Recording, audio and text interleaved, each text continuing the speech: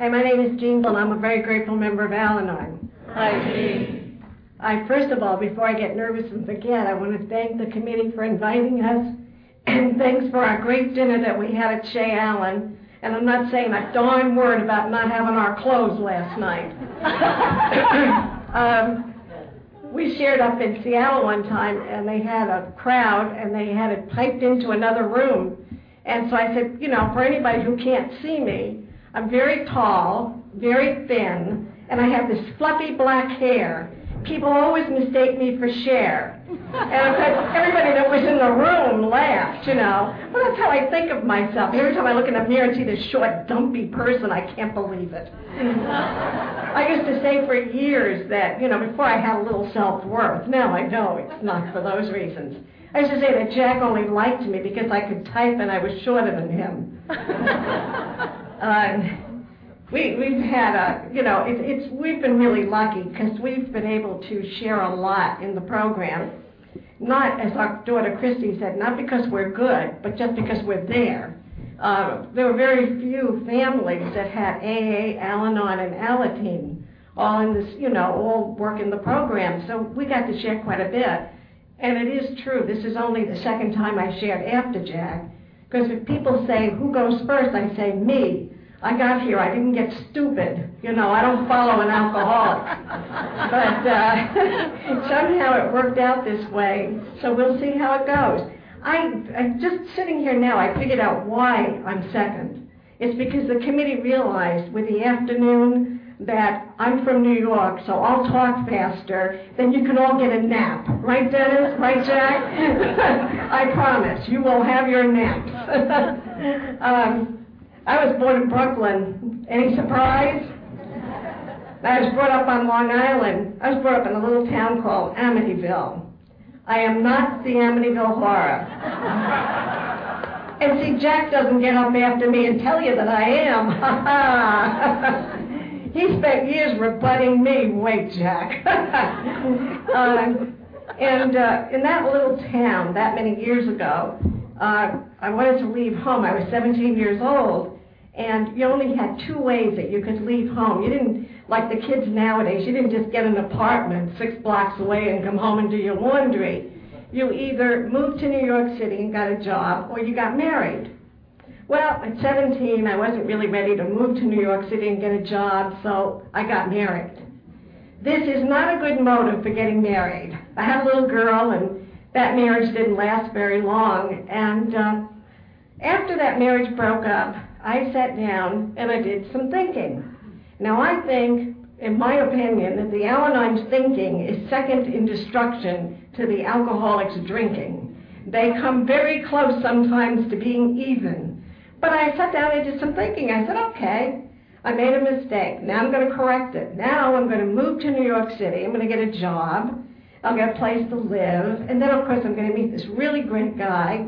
He'll be a professional. We'll get married, and we'll move to the suburbs, probably Connecticut, because I came from Long Island. And we will live happily ever after in a house with a picket fence and a station wagon. And in those days, one of those ones with the wooden sides. And he'll come home from work and read the paper while I make dinner. And we'll go to PTA meetings, and we'll help the children with their homework. Now, I met Jack, so I'm going to tell you what really happened. I did move to New York City, and I did get a job. And I moved into this rooming house in Greenwich Village. And it was one of those old brownstones that had been converted into rooms. So as you went up the stairs, the rooms got smaller and smaller. And we were up on the top floor. And it was the thing where when you were in your room, you always left the door open. Otherwise, it was very claustrophobic. It was one of those things where you woke up in the morning and you sat on the edge of your bed, you put the hot plate on, you opened up the closet door to see what you were going to wear. You never had to get up, you know. So I just happened to be sitting in my room with the door open one night, and I noticed this cute guy move down the other end of the hall. And I didn't meet him right away, but, you know, every time he opened up the door, what a mess. That guy needed somebody to take care of him. I couldn't believe it, you know.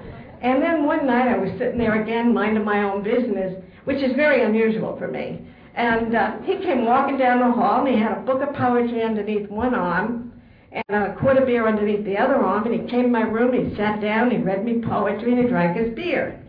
Now that night he read me Dylan Thomas. I did not know that night that Dylan Thomas had died of alcoholism in New York City. I also did not know that Jack had come to New York City to take Dylan Thomas's place. But, you know something, that wouldn't have bothered me if you mentioned it to me, because I had taken his resume. He was Irish Catholic, the oldest of 5 children, from South Bend, Indiana. He had graduated from Notre Dame, which is, Jackie and Georgie here, they were in Los Angeles, and we knew them for 8 years there, and then they moved back to Grand Island, Nebraska, and of course, George has always been this big Nebraska fan, so it's really a war during football season. They love to call each other and nudge each other. Unfortunately, the last couple of years, George has done most of the nudging, but we're hoping for a turnaround this year. I'm glad they don't play each other, oh my God. So, you know, he had all these credentials. He was really, now is that not somebody to marry and move to the suburbs with? It's perfect. So we got together, and we were together about a year, and all of a sudden, I looked, and I said, something's wrong. So I sat down and did some thinking. You know, here we are together for a year, and it does not look like we're on our way to the suburbs at all. That's when I made that decision that, you know, Irish, a lot of kids, we probably need more children. That's what gets them to move to the suburbs. So we had 3 more children, which made a total of 4, and we were still not in the suburbs. But you know, it's the strangest thing that happens. All these things that happen over the years, you don't really react to them. You store them. You know, it's sort of like those endorphins that Jack talks with, the TLC or whatever. You really shut that woman up with that word. That stuff that you store up here. Well, the Al-Anon just kind of stores all these odd incidents up here. And, you know, we're just, you know, this is not working. We're not in the suburbs. We've got 4 children. I'm working. And, you know, but Jack was always trying, which was really kind of confusing to me. You know, he always meant to come home for dinner. But he'd stop in for a beer, and you know those Dawn actors wouldn't let him come home? They'd keep asking him questions, and he just couldn't be impolite, because he's a very nice guy. Jack is also unique in another way. He never had more than 2 beers. I know because he told me. I now think about it, they must have been very big glasses, you know. I'd look at him sometimes and I'd say, my God, I can drink more than 2 beers and walk upright, you know. And, but, you know, I sat down, I did this thinking, and I thought, this is not working. And then, by God, living with an alcoholic is so confusing. Do you know that just when I had made a decision to get out of the whole situation, he got a job. He got a job in New Rochelle teaching. Now, that is not Connecticut, but it sure is the suburbs. So we went to New Rochelle. I loved it when he was teaching. It was really nice. I finally didn't work. We had the children. Oh, I was a Girl Scout leader. I thought, you see, I found the answer. It's really working. And then came what he told you about, you know, not getting his credit, so he couldn't get tenure. And I started thinking and putting in my file up here, I didn't know. If you don't know about the disease of alcoholism, you don't know about rebelliousness, you don't know about immaturity, you don't know all those characteristics. And I had no idea that, you know, what was going on. And I would just look at him and I'd think, there must be something wrong with this man. I couldn't figure out what it was, you know. But he lost that job in New Rochelle, and and it was so interesting because not knowing anything about alcoholism, I was brought up by a grandmother and a great-grandmother in Amityville, and I don't know if this is correct or not, but it seemed to me there was just 1 bottle of whiskey in the house the entire time I was growing up. They literally used it for medicinal and New Year's Eve. You know, and so I knew nothing about the disease of alcoholism. So I didn't know what was happening to him or what was happening to me. I was getting more and more discontented. He was out of the house more than he was in the house. And so, you know, but then again, he lost the job teaching. Then he met up with his ex-movie star, and they were going to start a theater. And for 1 year, they worked on this theater. This is when I remember that, the alcoholic often talks about that fine line that they cross. And I think an Al-Anon also sometimes crosses that line, where I said, there's something really wrong here.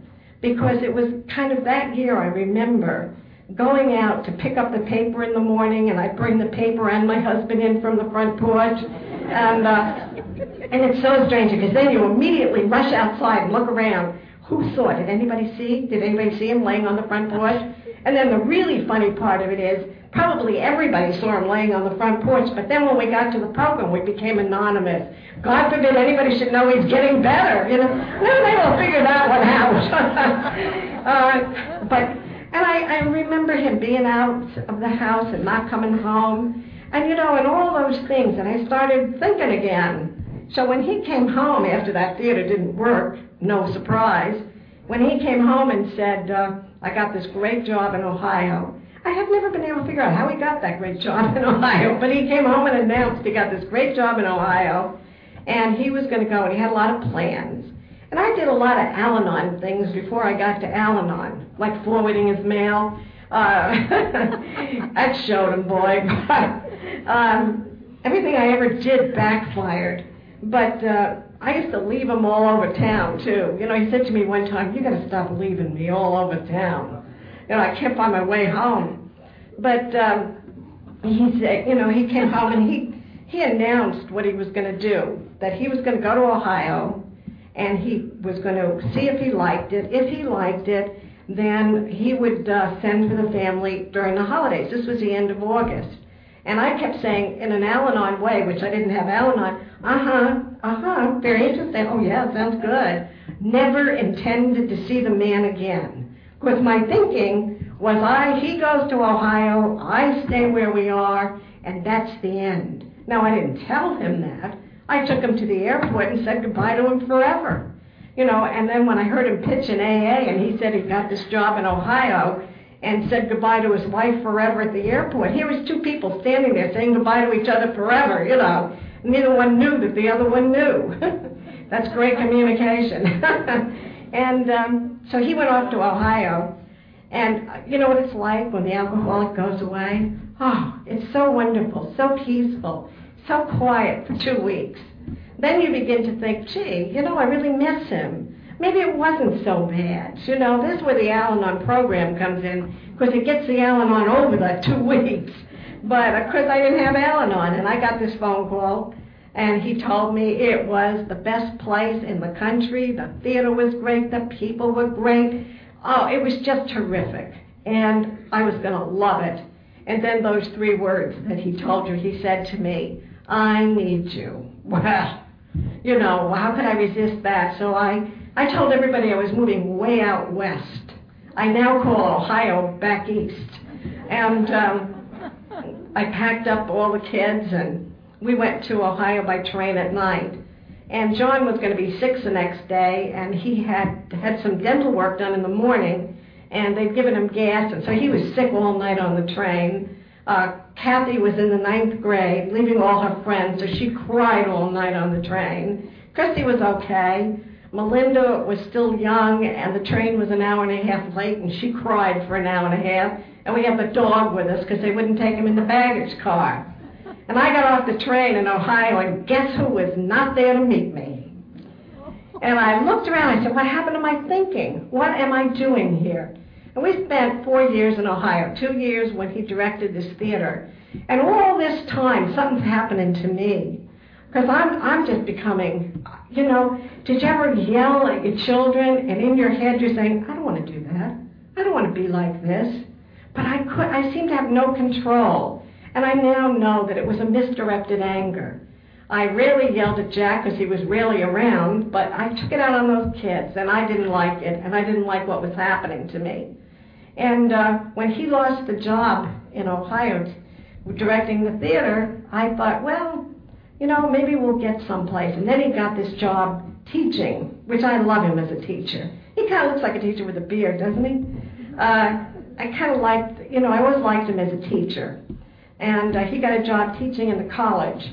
And it was as he told you, a Methodist college that does not believe in drinking. Now, an alcoholic just has to hide a bottle. But did you ever try to hide a whole alcoholic in a little town? And he was not a quiet alcoholic. He was a noisy little son of a gun. He'd come home at 4 o'clock in the morning on the back of a motorcycle, and somebody would jump him off. He always said he loves the Al-Anon denial, because alcoholism is a disease of denial, but the Al-Anon participates in that. Because he said he'd get dumped off this motorcycle, he'd crawl across the grass, crawl out on the front steps, and I'd open up the door and look down at him and say, "Have you been drinking again?" And he used to look up at me and say, "God, I hope so." and as he told you, he became a hippie. Because this was the 60s when he was teaching. And he had long hair. He used to wear sunglasses at all times, even in the movie. He had a Fu Manchu mustache. He wore a leather vest with fringe, and he had a peace symbol that one of the students had made for him. It was made out of hammered iron. It was about this big. Looked more like a weapon than a peace symbol. And he was a favorite professor of the pharmacy school. He used to test their product for them. You know, give him a handful of pills. I'll write down my results, you know. And I was always he'd have meetings at the house with these kids, and I was always serving them potato chips and cookies because I figured I could change their minds, you know. But when he decided to organize them and blow up the administration building, that was more than the administration could stand. So when he lost his job, he came home, and he said, "Well, where should we go now?" I took one look at the hippie and said, "We better go to California." And we packed up this big old Chevrolet. The children all flew out to some friends of ours in Long Beach. And Jack and I packed up this great big old Chevy. We even had a cooler in the front seat between us. And me and the hippie started across the country. I did most of the driving because Jack had heard that in Middle America, they see these hippies, they stop them, put them in jail, and nobody ever hears from them again. So every time we get near any kind of population, he'd sit under the dashboard and I'd drive. Well, if you don't know about the disease of alcoholism and your husband is sitting underneath the dashboard in the car, you begin to think crazy. And that's what I thought was wrong with him, that he was crazy. All those pills that those kids gave him, and it was always everybody else's fault, and so we drove across, and actually, I was really kind of nervous about the whole thing. That's when I found out, that we were really traveling, because I did most of the driving. And I'd look at him underneath there, and I'd think, if I hadn't had the kids already out here, I would have gone back east where I knew somebody, because from underneath there, he doesn't know if I'm driving east or west,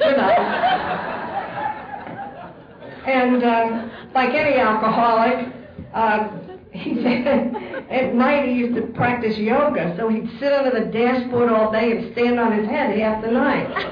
And if you don't know about the disease of alcoholism, that's pretty scary, And the funny part of it is, if any one of you were to call me up and say to me and describe that trip across the country, I'd say, for God's sakes, get out of that car. Get another car. Take a plane. Take a train. But, get out of the situation. It never occurred to me that I had a choice. The children were at this end, and it was my job to get there, and it was my job to get him there. And I did a lot of thinking driving across the country.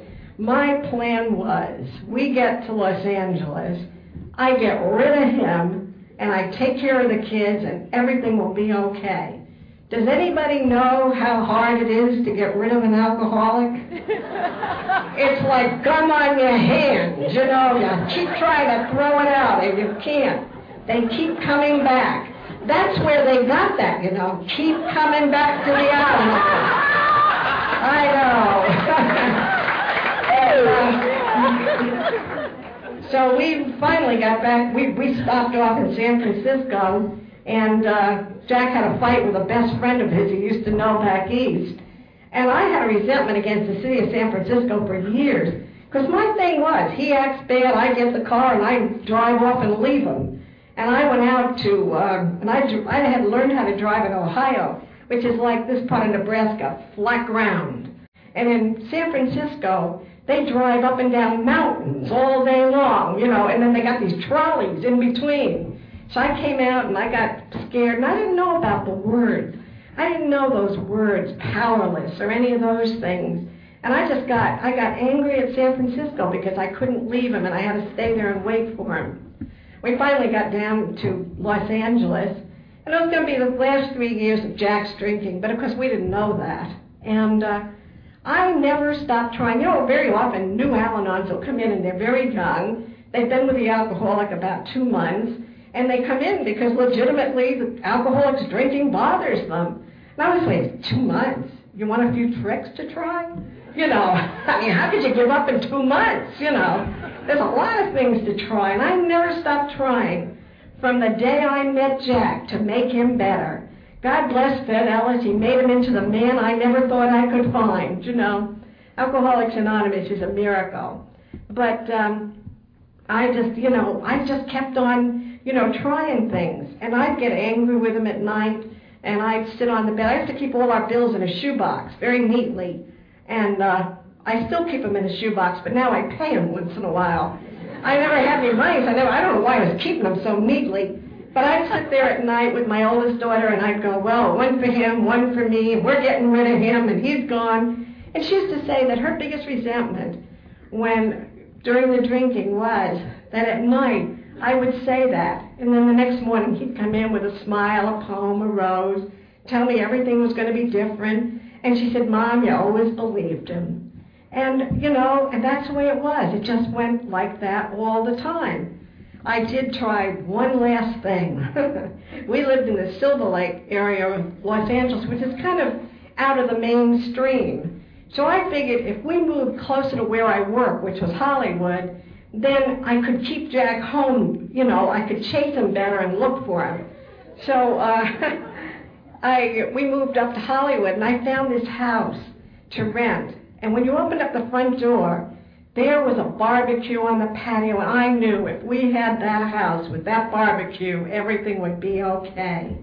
And we moved into that house. I don't think we ever used that barbecue.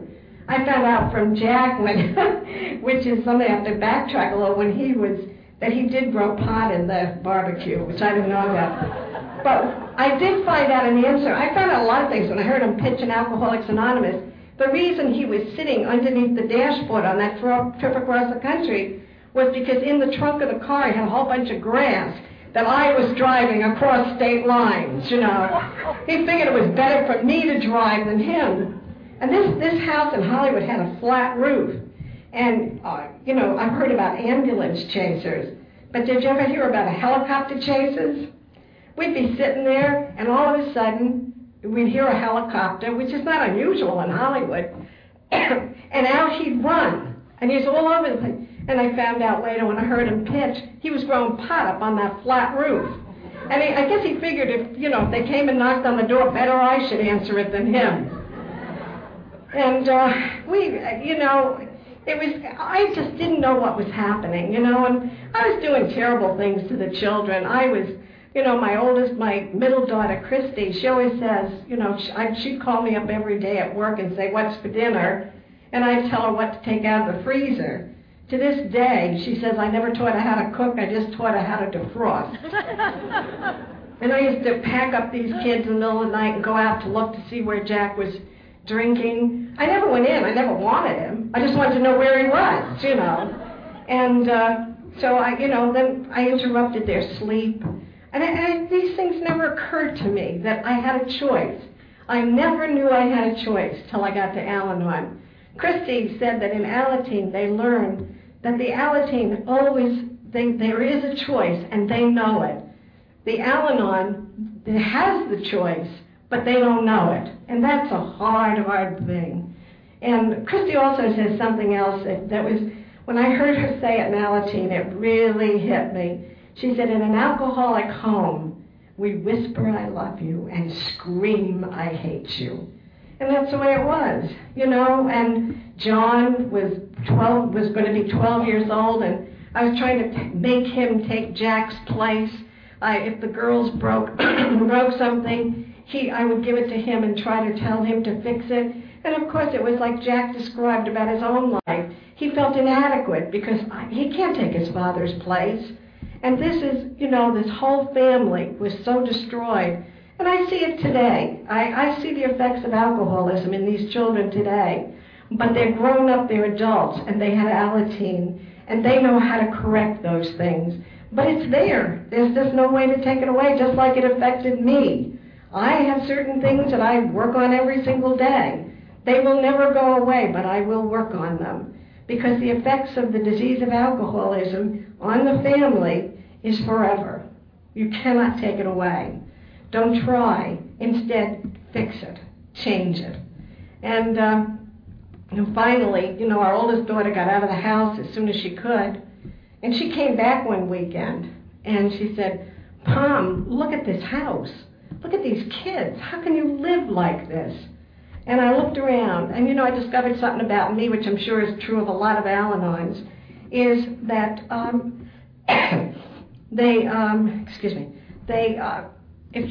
if I don't see it and you don't mention it, then I can deny it. But if you see it and you tell me about it, then I have to accept it, I have to look at it, and I have to be honest about it. So when she said to me, "Look at this house and look at these children," I looked at it. I looked at John. We had moved John out of his room because the roof was leaking, and I had picked up the rug and thrown it out the window. The plumbing wasn't working correctly. The electric was dangerous. There were spots on the rug all over the place. The house was a mess, but we were also 3 months behind in the rent. And when you're 3 months behind in the rent, you do not call the landlord to fix the roof. You have a very low profile. You hope they forget they own the house. And I think that house we rented from an Al-Anon, or an alcoholic, because she never really bothered us too much about it. But, and then I looked at the children. I looked at John. John was going to be 12 years old. He used to come home from school and go in his room and lock the door, and go in his closet and lock the closet and sit on the shelf of his closet because he was so scared to live in that house. And Christy had taken over the house and taken over my responsibilities. And then I looked at Melinda. Melinda was going to be 7, and I figured, well, she's too young. She doesn't know anything. And then I heard her pitch in preteen, and Melinda knew everything that was going on in that house. And when I looked at that, I said to Kathy, "You're right. We can't live like this anymore." And that's when we asked Jack to leave. Now, by this time, Jack was a hippie, full-fledged. He was 40, trying to look 20. He had the long stringy hair because he wasn't well, still the dark glasses. He had ruffled shirts. He used to wear 2 pair of brocades that they were bell-bottom. One was red and black brocade, the other was gold brocade. He used to alternate between those 2 pairs. He came up to my office once, and when he left, all the girls said, "We didn't know you were married to a hippie." I said, "I didn't know it either." And we kicked him out of the house, and he got arrested that night. He had a shoulder bag he used to carry all the time. And I went down to jail to bail him out. Even though I had kicked him out, somebody called me and told me he was in jail. And because I hadn't been to Al-Anon yet, so I didn't know any better. When I got down to the jailer looked at me and knew what was back there in the brocades and the bags and all that stuff. And he said, "I don't think your husband's in this jail." I said, "Yeah, I know he is because somebody told me." And he really gave me an argument about whether Jack was in the jail. And finally I said, "I know he's here. His purse is laying right over there." But everything I'm going to tell you from now on, I don't know why. I stopped asking why a little over 25 years ago. I don't care. The word why is out of my vocabulary, and the word try is out of my vocabulary. I don't try to do anything. I either do it or I don't do it, and I don't ask why. But I went down, and they wouldn't let me bail him out, and I went home. And the next morning when he came home, I stood in front of him calmly and quietly, and I said, "You gotta leave. We can't live like this anymore." And it was right after Kathy had been there for the weekend.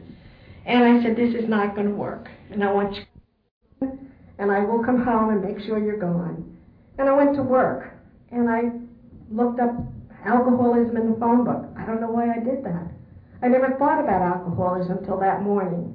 And I talked to a woman, and I told her about Jack, and I told her about me, and she said, you know, you're not married to a man who's crazy or the SOB that you think he is. You're married probably to a man who has a disease, the disease of alcoholism, for which there is help.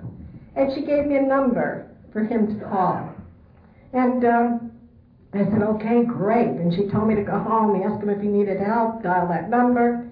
And I said, great. And I started to hang up, and she's yelling on the phone, wait, wait, wait. And I said, okay, what? And she said, you know, you haven't always done everything right over the years, but there is a place for you to go. You didn't know any better, but there is a place to go to learn how to live with an alcoholic, and that's Al-Anon. And she gave me the number for Al-Anon and made me promise that I would go to a meeting. And I said, okay. And I went home, and I woke up Jack. I also didn't know about passing out. And also, by this time, so many things had happened that I was in such a state of confusion about him. Hallucinations. I mean, Jack would call me up, and I'd say to him, where are you? You're supposed to be home for dinner. And he'd say, I'm at the beach. And I'd say, how'd you get there? He said, I don't know. I have never gone any place that I didn't know how I got there. And then, we'd all be sitting in a room, and the phone would not ring, and he would answer it and have a conversation. And the kids and I would look at each other, I mean, what is this, So, with all this stuff going on, I was grateful to that woman for telling me that there might be a reason for it other than crazy. And I went home and I asked Jack if he wanted help, and he said yes. And we dialed that number, and Jack talked to that man, and I took him up to that 12-step house in Oxnard. And that was on Monday. And on Wednesday, I got a call from him, and he said, do you know all the things that I always told you about Alcoholics Anonymous? And he was not fond of it because his father was an alcoholic. He went to Alcoholics Anonymous, but we found out later my father-in-law really never got a lot of time.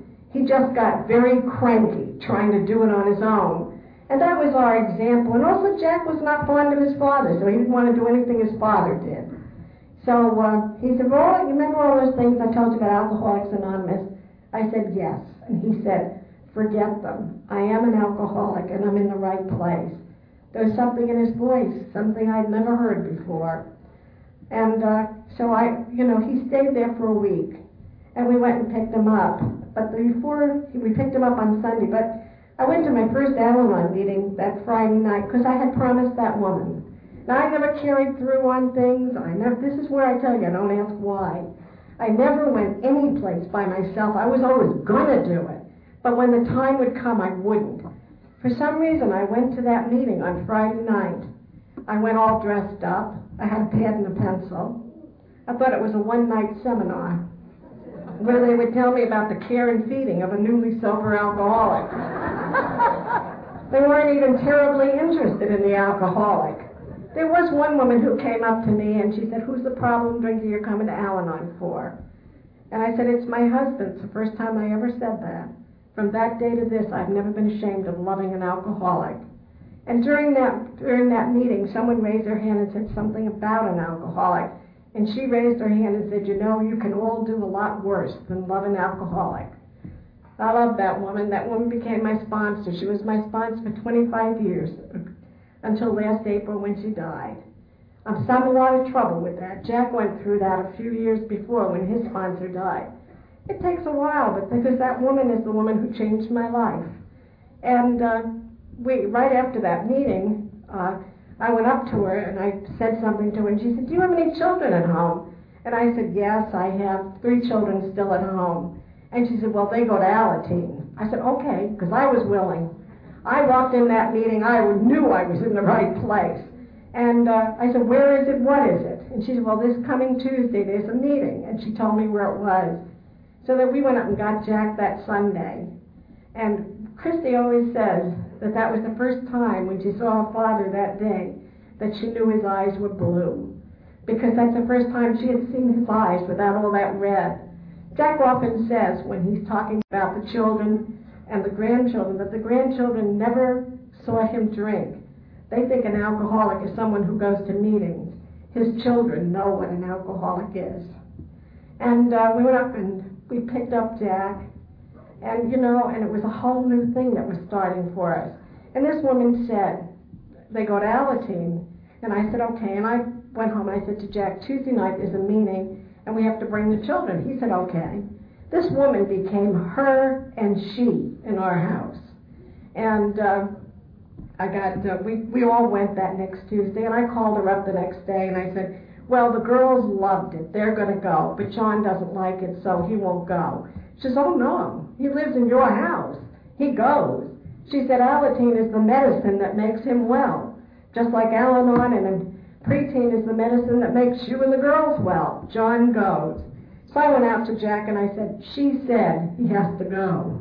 So he said, okay. So the next Tuesday I got home, and John had a Little League game, and he got home late, and he was filthy. I never saw a child so filthy in my life.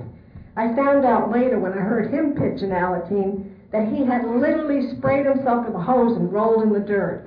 So when he got home, I called her up and I said, John is just filthy. We'll bring him next week. We'll never get him cleaned up in time. She said, clean him up and bring him. So I went out to Jack and I said, she said he has to go. Jack said, okay. So the next week I got home on Tuesday, and John's in bed with his pajamas, no Little League game, and he's sick. So I called her up and I said, John's sick. I'll bring him next week. And then she said, does he have a fever? And I said, no. She said, then he's better off in the meeting than at home. Dress him. So I said, okay. Went out to Jack and said, Jack, she says he has to go. Well, did you ever try to take a 12-year-old boy someplace he doesn't want to go? But whatever John was supposed to hear, he heard. He's 38 years old now, and he still goes to Al-Anon. When he was 24, half of his life had been spent in the program of Alateen and Al-Anon. And whatever he heard, he was supposed to hear. But you know something? If that boy had never gone back, you know what that woman did? She taught Jack and I how to be a team with our children. She taught Jack and I how to be consistent about something. If she had ever sat me down and said to me, I'm going to teach you consistency and I'm going to teach you teamwork, I would have looked at her and said, forget it. Not with that man. And she did that, and that's the way she taught me everything. That woman used to be able to read my mind. She said to me one day, what do you want from Jack? And I said, what do you mean? She said, well, what do you want? And I said, well, I want him for a husband and a lover. She said, well, Jean, you're going to have to give up those other jobs you have. I said, what? She said, well, his mother, his accountant, his confidant, his nurse, and on and on and on. And I said, oh, but you know something? That's kind of scary, because that's where the control is. A wife and a lover don't have much control, but all those other ones, they have some control. Like I ever really had control, but I thought I did. And so, she started to build a relationship of husband and wife between Jack and I. And she taught me how to be a mother. I always wanted to be a mother all my life. When I was a little girl, we used to play dolls. And I had turned into this woman that screamed and yelled, and my mother had screamed and yelled, and I had always said, I'll never be like her, and I was worse than her. And, she taught me how to stop. I said to her, how do I stop yelling at the children? And she said, Jean, just stop. And I said, oh.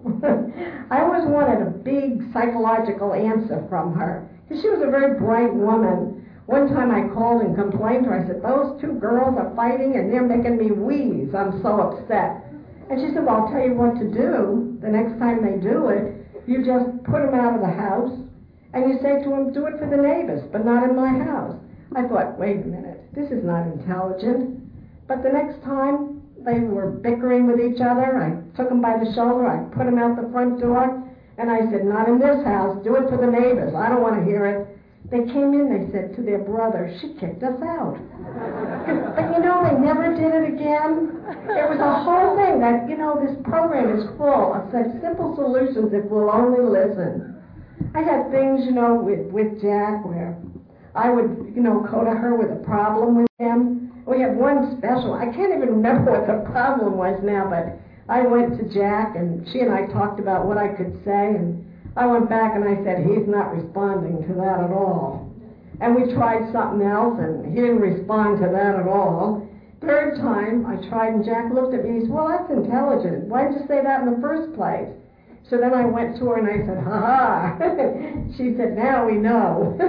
And, you know, she also taught me, I think she got me through the whole first year of the program by saying to me, Jean, during the first year, he just stays sober.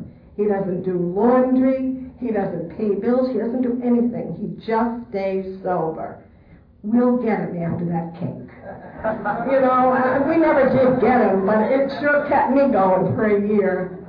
And, you know, and then our children, you know, told you what the children were like. And John had a lot of trouble in school, a lot of trouble with his grades and so on. He finally got out of high school, and he went to 1 year at junior college, and he failed, and then he decided to work for a year, and then he went back to junior college, and he graduated. And he went to Jack, and we were 8 years on the program then. He went to Jack, and he said to Jack, you know, if I could, I would graduate from Notre Dame as you did, because you did. And that was sort of in a way of amends, because they had built a relationship in those 8 years that they had never had. And, you know, miracle of this program, anything is possible. Jack told you he was in the seminary, and one of his friends there, his best friend, had stayed in the seminary, and he was a priest, and he was at Notre Dame, and he was second in charge. So Jack called him up after 33 years and said, hi. His name was Jack, too. He said, hi, Jack. And he told him what the problem was, and this other Jack said, well, what have you been doing? And Jack said, well, I guess the most significant thing in my life is I'm sober in Alcoholics Anonymous for 8 years. And the other Jack said, great, I've got 10. And they, you know, and he wrote a letter for John, and it was a rigorously honest letter. He said, this boy may not have the grades that we would want for a junior transfer to this university, but I believe he has found himself. And John went to the University of Notre Dame as a junior. And 2 years later, in 1982, Jack and I went to South Bend, Indiana, and we watched that boy graduate. That boy should have been in junior high. That boy had no chance when we came to this program, no chance for anything. I sort of looked around, and all the other people thought they should be there because they paid the money. Jack and I knew it was a miracle. And today that boy works on a newspaper. He's married to an Al-Anon, and Jack says they have 2 little Al-Anons. And he's a joy as a man. He's such a nice man. He really is. And Christy who found out in Alateen that she could do God's work but not God's job. And they told her to give the house and the children back to me and concentrate on herself. And she did. And she was very bright. She got out of high school at 16. And she had all kinds of grants and scholarships. She went up to Santa Cruz for 1 year. And then she transferred to UCLA pre-law. And she went to Washington, D.C. to law school. She graduated from law school in 3 years. She graduated from law school. She was on law review. She got married and had a baby. That's an Al-Anon. And she came back to Los Angeles, and she took the bar, and she passed the bar. Now, in Los Angeles, when you pass the bar, after all those years of study and all that money spent, what you do is you go down to the Shrine Auditorium, and there's about 600 or 700 people that pass the bar at one time, and you all raise your hand and get sworn in as an attorney. And it's sort of anticlimactic after all those years, just to be standing there in that crowd. But you know something? If you belong to Alcoholics Anonymous and Al-Anon and Alateen, that's not the way it goes. Don Gates, who was a judge in Los Angeles, he called Jack and he said, you know, Jack, if Christy would like me to, I would be honored to swear her in my chambers. He was the first one who wrote a letter for her because he'd known her since she was a preteen. And Jack and I and Christy went down to his chambers, and he swore her in. And, you know, he took us through the court, and it was done with such dignity. And that's a gift from this program. You know, and then Melinda, who had had so much trouble, she had more trouble in sobriety than she had when Jack was drinking. she had a hard time. She was really funny about the program. She went to Alateen, and one time she was really irritated with me, and Jack went down and said, "Are you having a problem with your mother?" She said, "Yes." He says, "I'll give you a secret from Alcoholics Anonymous." And she said, "I already know the secret." So he said, "What is it?" She said, "Pray for the son of a bitch." But that sort of, she just was alienated from us. She wrote us a letter at one point because she was going to therapy where she told us we probably never should have been parents. And I won't tell you that it didn't hurt when she did that. And I encourage anybody who's writing one of those letters not to mail them. I mean, it hurt us a lot, but it didn't stop our life because we have this program. She has a right to her feelings, and I can't change them. Today she's done a total turnaround. She's an active member of the family. She's engaged to the nicest man, and they're going to get married. And so again, she got the roots from this program, and she's going to be okay. Our oldest daughter, who is so instrumental in showing me that there was a problem, she never really got the program because she was in Phoenix, and she didn't see that day-to-day change in us. And we tried to push her until we found out it's a program of attraction, not promotion. And so she finally just figured out that her mother and father got smart all of a sudden. Because we didn't give her advice anymore, we just gave her program. And today we have a great relationship with all four of our children. None of them are probably doing what we would want them to do or how, but I found out unconditional love in this program. I know how to love before I got here, but I didn't know about unconditional love. I don't have to approve of what you do, but I can love you anyway, and that's great. And just one other thing I'd like to share is, I got to my amends step, and I had a lot of problems with the amends step because I made amends to my family to the best of my ability. I made amends to Jack, mostly by allowing Jack to grow up, not be one of my children. I made amends at work by working. I made amends wherever I could, but I got to my children. And you know something, you cannot make amends to your children. It's impossible. They say it's a perfect program, but it's not. How do you make amends to your children? How do you make up for the open school nights you never went to because you were chasing an alcoholic around? How do you make up for the times you didn't listen to them because you didn't want to hear what they had to say? Because then you'd have to do something. You can't make up for these things. But this program had given me so much that I didn't tell anybody about that. I just had it in my heart, and I did a lot of praying about it. And, this program is such a miracle. We were on the program. Every once in a while I'd say to my sponsor, "Don't you think I should get involved in Alateen because they've done so much for my kids?" And she used to always say to me, "When you grow up, you can help them." And so then I went to a AA meeting with Jack one Sunday morning. I've never had been there before, and I've never been back again. This woman turned around and she said, "Are you an Al-Anon?" She was really angry. And I said, "Yeah, I'm an Al-Anon." And she said, "Oh, I'm an alcoholic, and I want to start a preteen meeting for my daughter, and your central office says I can't do it without an Al-Anon." And I said, "Okay, I'll do it." I say yes to everything. We're going home in the car. She had already gotten the park at 12 noon on Saturday. And I thought, I don't want to do this. This is, I don't want to do it. But I had said yes. So we decided, and I got another friend of mine, Rebecca, who is an Alateen sponsor, to go with me that first week. And we sat there, and just two little girls showed up for the first meeting. The little girl whose mother wanted it started, another little girl with braids, who came in with her hands on her hips and said, "If this is anything like Girl Scouts, I'm not staying. I will never sing Foo-Foo the Rabbit again." And Rebecca explained to her about it, and that little girl, she stayed in that preteen meeting, and I had a call from her a few years later when she was in Alateen, and she said, "Jean, I've done it again.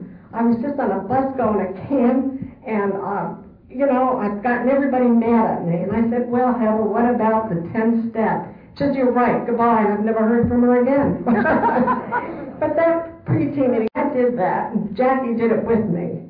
We had 4 sponsors, and it was great because we would just kind of make eye contact about who was most tolerant that day, you know, who didn't have a headache. And we had a wonderful time with that. But about 2 years into that program, all of a sudden it dawned on me, you know, the way God sends messages to us, that, you know, I was listening to those children. I was showing up every week for them. I was telling them to put their glasses on if they needed to read. I was telling them to wear a sweater when it was cold. And I was making amends to my children. This is a perfect program. There is nothing in your life that cannot be helped with these 12 steps. And I think that Jackie will admit, I know my son, who was a preteen and an Alateen sponsor, and Debbie, his wife, did it too. We're better parents for doing those meetings. I take care of my grandchildren now, and I know from being a preteen sponsor that being, you know, keeping their confidence is the most important thing.